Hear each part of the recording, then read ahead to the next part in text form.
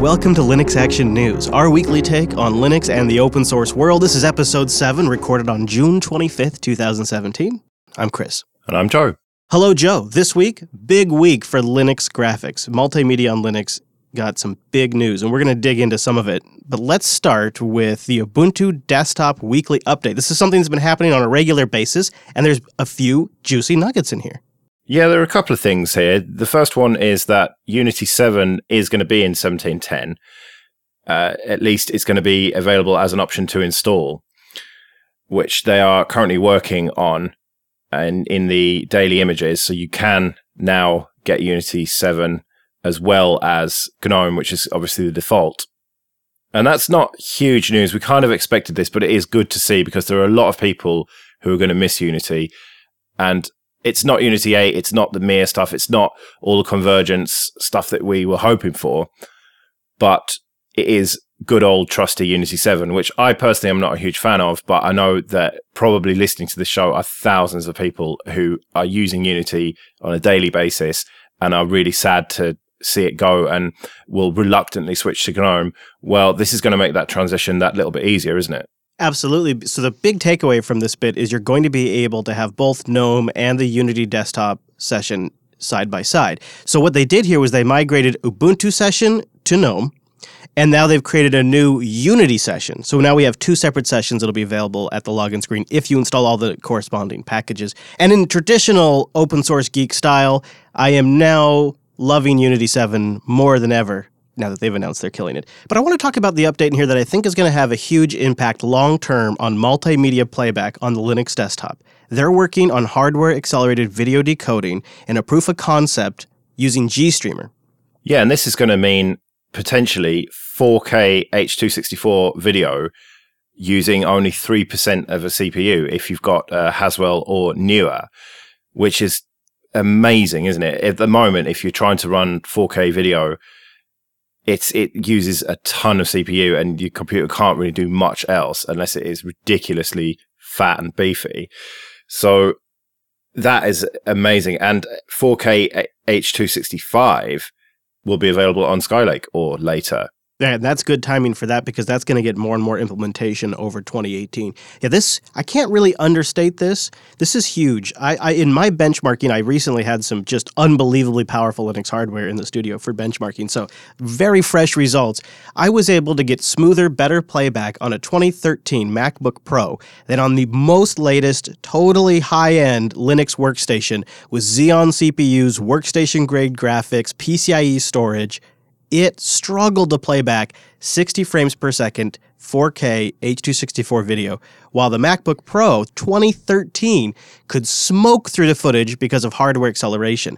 And this is becoming a limiting factor for video editors on Linux, and so it's great to see Canonical doing this in Ubuntu because even just being able to play back the footage is a huge win. So you think that this is going to feed into video editors, potentially Kdenlive and that sort of thing? I certainly hope so. They all have different ways of utilizing system codecs, but a huge part of being able to work with the footage on the Linux desktop is the fact that it just struggles to even play it back, let alone edit it. So this will fix the play it back aspect of it. So if you check the link in the show notes, you can figure out how to get it working now on your system. But the plan is to hopefully have this land in 17.10. It's all proof of concept right now, but you can tell I'm watching this with some serious interest. Yeah, let's hope that it's working and completely stable in 1804, the next LTS. And I really hope that other distros can take this work and implement it there as well. I'm going to see if I can't retrofit my review and install this proof of concept and do an A-B difference between software accelerated playback and hardware accelerated. Although I bet our audience knows it's a huge difference. Yeah. Okay, well, something that I wanted to quickly flag up was the Phoronix 2017 Linux Laptop Survey, which is only a few questions on Google Form. But I think that it's important to have our say as a Linux community on what we want from a Linux laptop and what we've got now. And the information that you can give them anonymously is potentially going to help the market out. It's going to prove that we want certain things and certain things are important. You know, is battery life more important to you? Or performance or build quality, that sort of thing. There's loads of questions here, and I've taken the survey And so I think everyone should do that, and hopefully the industry can take note of the results.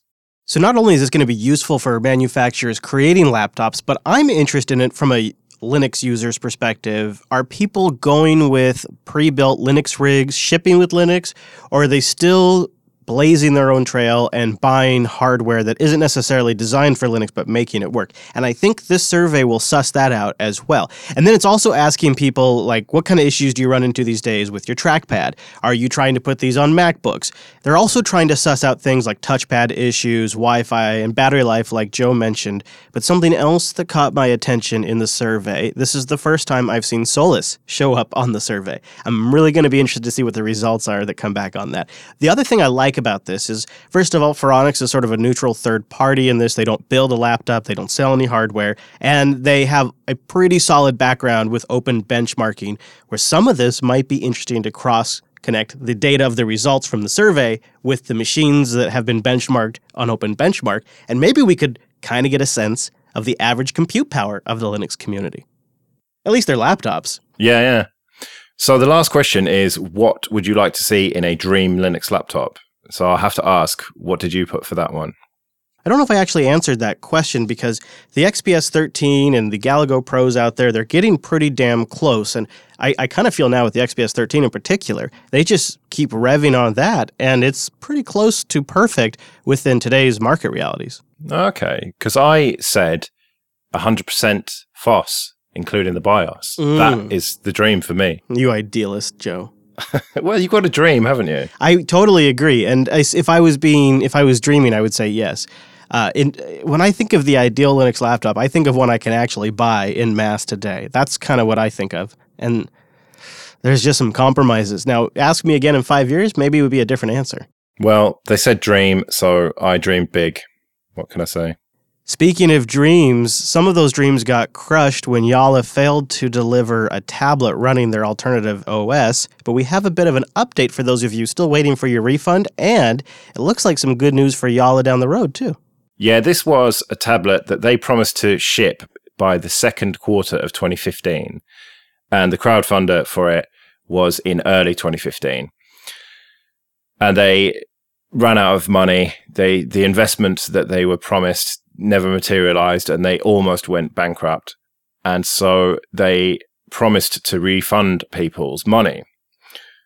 Well, they refunded about half of people's money and then promised that they would give them the other half at some point. Well, we've now had a post on their blog saying basically that they are still hoping to give people their refunds, but making no promises, which it just doesn't look good. It's awkward. It's really awkward. So this has been a few years in now. I mean, I remember covering this back in, years ago, 2015, earlier in Linux Action Show. And so now here we are in Linux Action News, and we're getting to the news of the refunds. Now, it starts, like I said, awkwardly, because they go into how things are going good because they're making positive progress towards major business deals with Sailfish in China and Russia. Yeah, which is their business model now, licensing out Sailfish OS. Yeah. And if those projects go big time, like they think they might, then they're going to start having a steady income of money. And they think once that happens, then they're going to stabilize their business over time. And once these things start to coalesce, they then plan to come up with a way of giving a cut of the revenues back towards the customers who funded them. So they say they're going to take a phased approach to refund, and they're going to execute refunds every month the company makes a positive cash flow from its core business, Sailfish OS licensing. Let's parse that for a second. They're going to execute refunds every month that the company makes positive cash flow. So not every month, but just every month that they have positive cash flow from its core business, which is Sailfish. So if they start swag or business consulting or integration services with hardware manufacturers, those separate revenue streams are not applicable to this deal. Yeah. And also they're going to give out these refunds randomly, which... Right. It doesn't seem right. Maybe they should do it in the order that people pledged. If you jump straight on it, maybe you should get your refund before people who pledged after you. Now, let me play devil's advocate here. In a world where everybody wants to see a strong Android competitor and wants to see something like Sailfish OS be successful, we have to acknowledge that the company that is driving that the strongest has to be successful. And we don't want to bleed them dry with refunds because the money that they are refunding is truly from fans who wanted to see this be successful in the long term anyways. Yeah. People who are willing to go in on an Indiegogo are doing so because they believe in the vision or the mission of the thing they're backing. In this case, Sailfish OS or Yalla. You get my drift here. Like, they're, in some sense, they can afford to trickle refund their biggest fans because those biggest fans have a core belief in the bigger vision. I suppose so. And ultimately, I would like to see it succeed because of all of the various mobile operating systems that I've tried, I think that Sailfish is the best. I used it for a couple of weeks when Martin Wimpy, lent me his old Yola phone. And I was really impressed with it. And that was a good couple of years ago. So I can only assume, I haven't actually tried it out for a while, but I can only assume that it is much better now. And it was already really good then. So I really want them to succeed. And I suppose, yeah, you don't want them to be bled dry. That is a good point, that if they liquidated all their assets and just basically bankrupted themselves by paying back these backers on Indiegogo, the dream's dead. Yeah. And I suppose also, you're not buying something on Indiegogo, are you? You are pledging a donation and you get a reward for that, which there's no guarantee of. Building a tablet or anything like this on Indiegogo always seems like a moonshot to me. Yeah, I agree. I mean, I have a rule that I'm not going to put any money into crowdfunding that I can't afford to lose. And so that's why the GPD Pocket, for example, I really wanted it and stuff, but I just wasn't willing to risk the money. I mean, I think they will deliver, and it's looking like they are starting to deliver that. But something that's a few $100s. I completely echo that. I completely agree. That's now my philosophy with crowdfunding too. And honestly, Joe, it was some of these crowdfundings like the one that Yalla did that sort of taught us those hard lessons. Yeah, exactly. But, well, here's hoping that they do make some money and be successful and, as you say, be a genuine competitor to Android. Even if it's not completely open source, well, neither is Android. And if we had something that was really good and could compete with Android, at least in a niche of the market, that would be better than just having this duopoly that we've got now. Last.ting.com. That's where you go to support the show and get $25 off a device or $25 in Ting credit if you bring a device. I've been on the Ting network for years, and one of the devices I ran was the Nexus 5, and I put Sailfish OS on there. This is what I love about Ting, is they'll give you a GSM SIM. You put that in the device you want. Now, they have supported devices that their support people know all about, and of course, that's always a great way to go for anyone that's just looking for a simple-to-use cellular plan. But me, no, I got to make things hard. I got to flash ROMs onto my Nexus 5, and Sailfish OS, it rocked because Ting doesn't have an agenda. They don't block certain OSs. They don't block updates to your phone. They just give you simple mobile for $6 a line. It's your minutes, your messages, and your megabytes. Whatever you use, Ting adds it up, and that's all you pay. Start by going to last.ting.com and get nationwide coverage with no contracts, no early termination fees, and you only pay for what you use. It's really how the mobile industry would do it today if they had to start all over. Last.ting.com. Go there. Also check out their blog. Great post recently. Last.ting.com. And thanks to Ting for sponsoring the Linux Action News.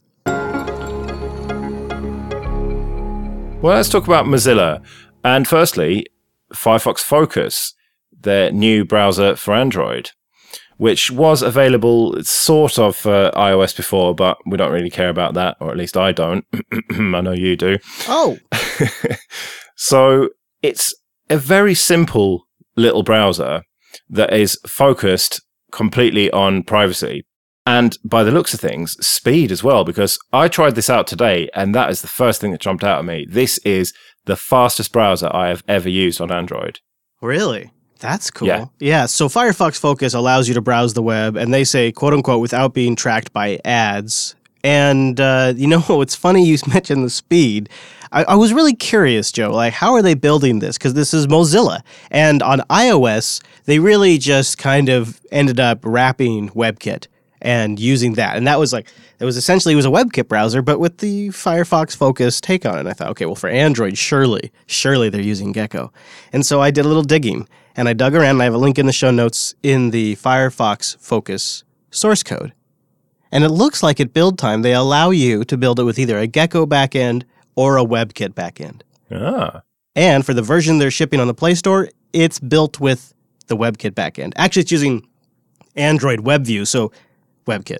Right. That explains why it's fast then. Isn't that interesting, though? Mozilla is essentially shipping a WebKit browser on both mobile platforms now. Yeah, but to be fair, in this Firefox Focus, there is an option to open this page in Firefox. So if you've got the main big version of Firefox as well, then you can open it in Gecko.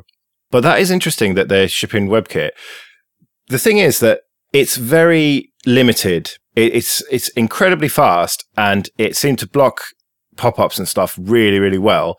But I found that a fair bit of JavaScript didn't work in it, and also that you've got a single tab. Well, so they have a note in here. They say, for Android users, we've also made Focus a great default browser experience since we support both custom tabs and the ability to disable ad blocking. Custom tabs, Joe. What the hell's custom tabs? It's not very clear, because then they list one of the features is no tabs.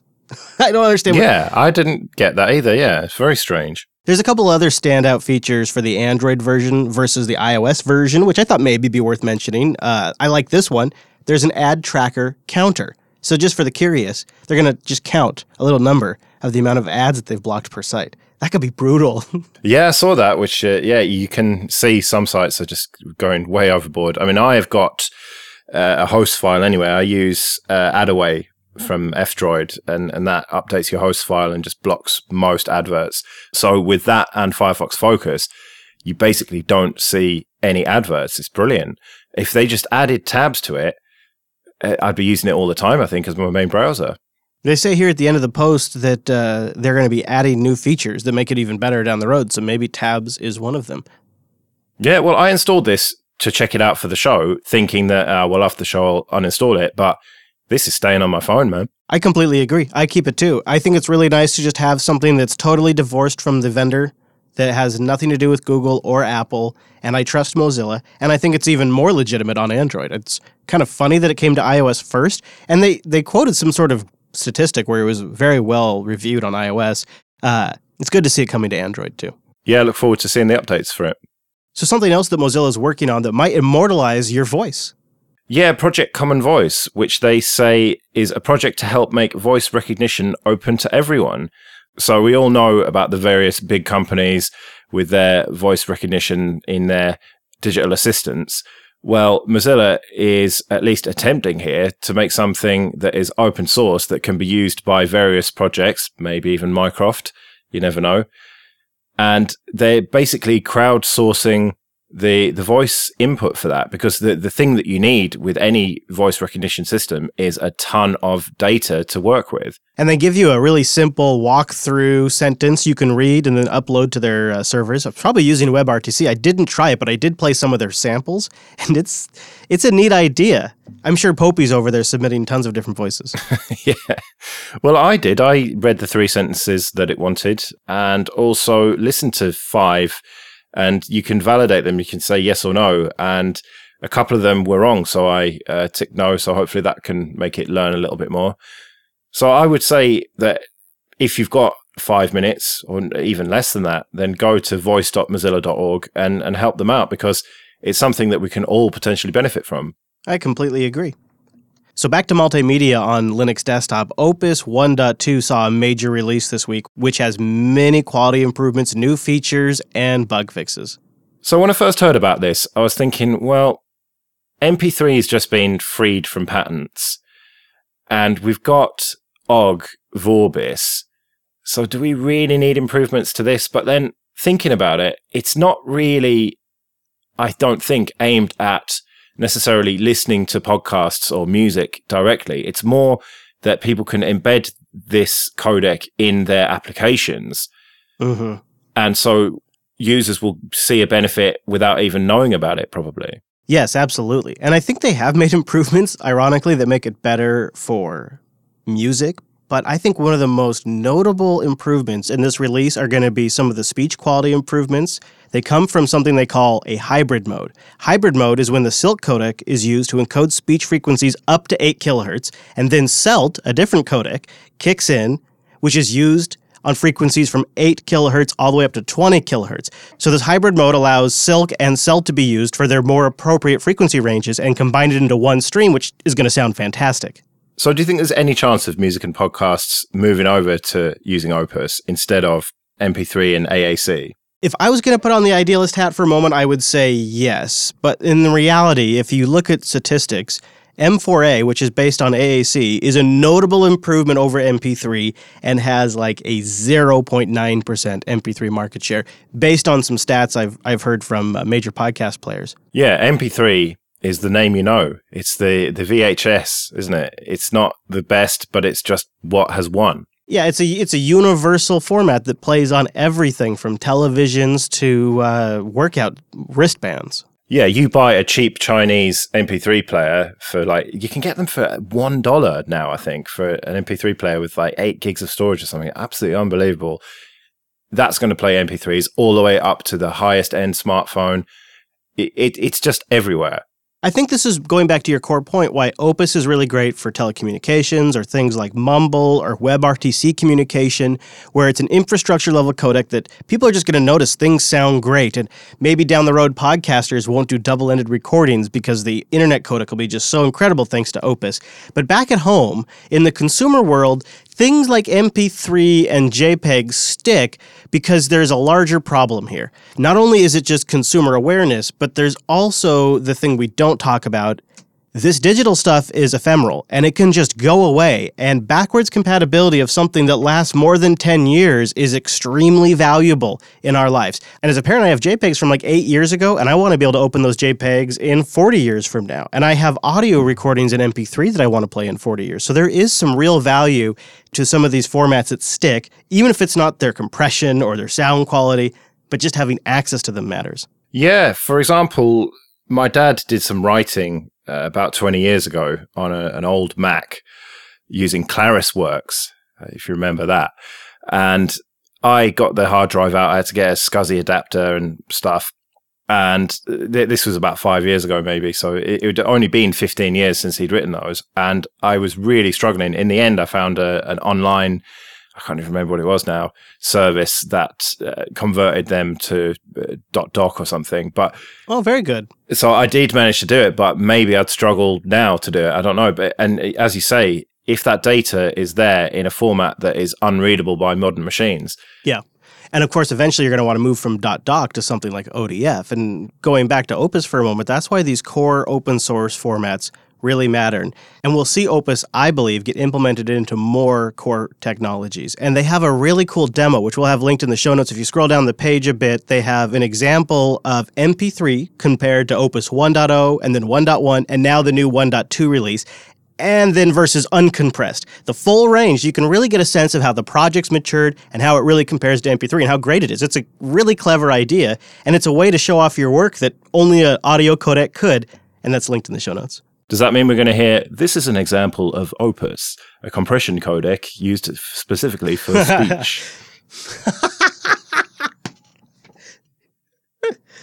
Joe, I certainly hope so, and I hope it sounds just like that. And in the meantime, you'll have to stay tuned to find out. Go to linuxactionnews.com/subscribe to get the official RSS feed and all the various different ways you can consume it. linuxactionnews.com/subscribe.